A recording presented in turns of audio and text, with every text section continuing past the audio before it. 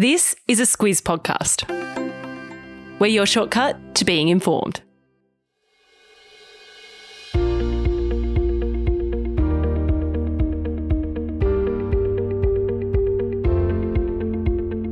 Welcome to Ask the SQUIZ, our special edition podcast to help squizzers with their questions about the referendum on the Indigenous voice to Parliament. I'm Kate Watson. And I'm Claire Kimball. Ask the SQUIZ, Claire, this week we've got a question on who is funding the No campaign and plenty asking about how the voice representatives will be elected. Yep, and we've got something functional as well, how to vote if you can't get to a polling booth. The logistics of voting, hey, so practical. Let's do it. Our first question this week comes from Helen. She's a big fan of Larissa, Claire. She prefaced her question with that, so I'm sure Larissa's thrilled. She says she's interested in where the funding is coming from these campaigns. She notes that you and Larissa talked about philanthropic organisations funding the Yes campaign. Helen wants to know who's funding the No campaign. There is a requirement to declare this, especially in the case of a conflict of interest. Yeah, exactly. And look, Helen, on one hand, this is actually quite straightforward, but then on the other, it really isn't. And that really is down to Australia's electoral donation laws. It means that any individual or business has to declare a donation of more than $15,000 to an entity that's involved in campaigning on either side of the referendum. So in theory, I guess, we can see all the big donors to both sides of the debate. But the reality is a little bit different. Right here, right now, we might not actually know who's giving the big bucks because these declarations don't happen until, in some cases, after the fact. Yeah, exactly right. We don't have real-time reporting. Individuals and companies don't have to lodge a disclosure return until after voting day. And the Australian Electoral Commission won't actually publish the full list until April next year. Despite all of that, we do know a little bit now about who is funding the No campaign. There was a bit of reporting about this on the weekend, Claire. Yeah, there was. And just to Helen's question about that, we do know some of them, and they've given to a conservative body called Advance Australia, which is running the main No campaign under the banner of Fair Australia. We know Transport Company Chief Brett Ralph. He's also a director of the Melbourne Storm Rugby League Football Club. He put $75,000 towards Advance last financial year. Also, Sydney millionaire Rodney O'Neill, he put in $85,000, and Sam Kennard, who is the head of the storage company Kennards, he's given $20,000 last year and $20,000 the year before. Yeah, Advance Australia is backing the No campaign, so their funding's gone to Advance, which perhaps has then gone to the No campaign. Also, Marcus Blackmore, he's a pretty big name in business. He's the former head of health company Blackmores. He's another prominent financial supporter of the No campaign, as well as fund manager Simon Fenwick. He's given big dollars to Advance. Yeah, and I know that Helen asked specifically about No donors, but we should also balance it out by saying that BHP, Rio Tinto and Wesfarmers, they've donated $2 million each to the Yes campaign. Qantas has also put the Yes logo on some of its aircraft and promised $500,000 in free travel for Yes campaigners. There's been plenty of coverage of that over the last couple of weeks. On to our next question. On the voice proposal itself, Claire, Rod, Anne and Kay, amongst others, have asked if Yes wins, how do they propose to select representatives to the voice? This has been a much debated topic.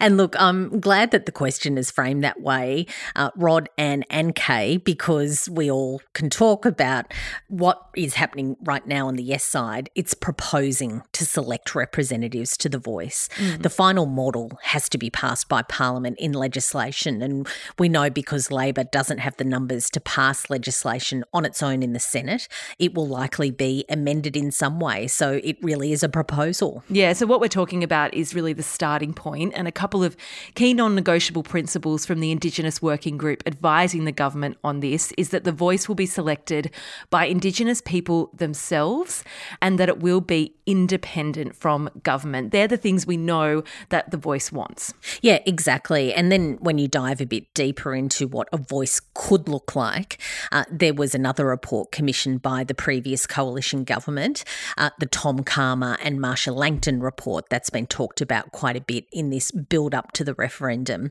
They fleshed out a possible model, and you might have heard Prime Minister Anthony Albanese refer to this when he's told people that there is plenty of detail out there on the voice.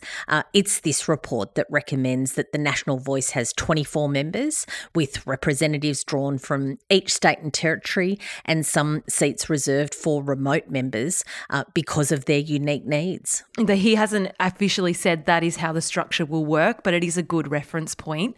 That report also suggests members would serve 4-year terms, with half the membership determined every 2 years and a limit of 2 consecutive terms for each member. Yep, exactly right. And how those 24 members would be chosen is still very much TBC. Professor Megan Davis is one of the architects of The Voice, and she says that Indigenous communities expressed a very strong desire for elections when leaders were doing that really big consultation process before the Uluru Statement from the Heart in 2017. That's what they said. So it could be that Indigenous Australians vote in local or state-based elections to select their members to The Voice. It's one of those questions that's very difficult to answer, Claire. We emphasise to Rod, Anne and Kay and anyone else wondering, nothing's settled in this space, but it gives you a good starting point for what the thinking from the yes side is. Lenore, Ashley and Vicky are very practical people. I like this simple process question, Claire. How do we apply for a postal vote? It's a really good question because I was actually wondering that myself. Of course, we haven't really seen a lot of that detail yet, but there's good news. You can apply right now to the Electoral Commission website to get a postal vote mailed out to you. You need to have a driver's licence or a Medicare card or a passport handy to do that. And really, there's a long list of reasons that the Electoral Commission will allow you to request a postal vote. Of course, they mostly want you to get in and actually vote on referendum day, actually at a polling booth. But it pretty much boils down to anyone. If you can't get there, you need another way of doing it, and postal voting is one way. Voting is compulsory here in Australia. We know there'll be some people who won't be able to apply online. If that's the case, they can get a printed copy from an AEC office, but they must post it back to the AEC by the Wednesday before polling day. That's October 11. It's not that far away. It's not that far away, is it? And look, if all of this sounds like a hassle, you can also vote early in a special polling place if you can't turn up on referendum day. And there's a bunch of those that are going to be open across every electorate of Australia.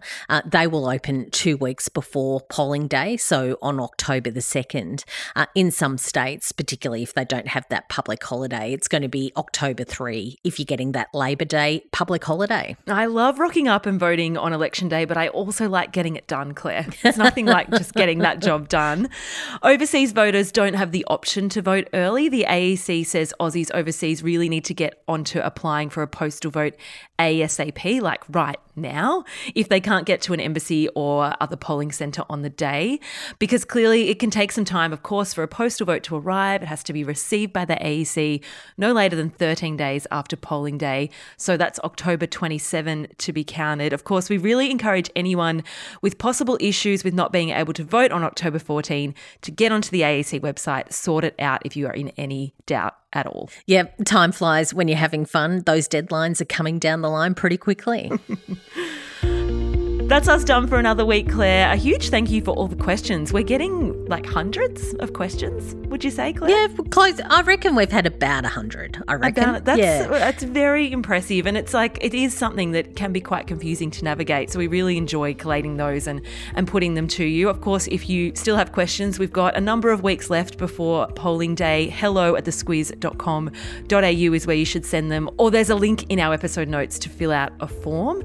I should also note, Claire, we have a Voice Referendum Resource Centre on our website. Yeah, if you want to get some more information in a really nice, calm sort of way, there's not a lot of yelling when it comes to the SQUIZ, so you can dive into that resource centre. It's at thesquiz.com.au /voice referendum. Share that link with your mates too, because I think people are starting to get really focused on this and getting some information about what's happening, we're a really good place to do that. Yeah, if you find yourself in a conversation with someone and you both end up saying that you're a bit confused, this is the place to go to find out all the facts. I'll put a link to that in your episode notes as well. Thank you for listening. We'll be back next week.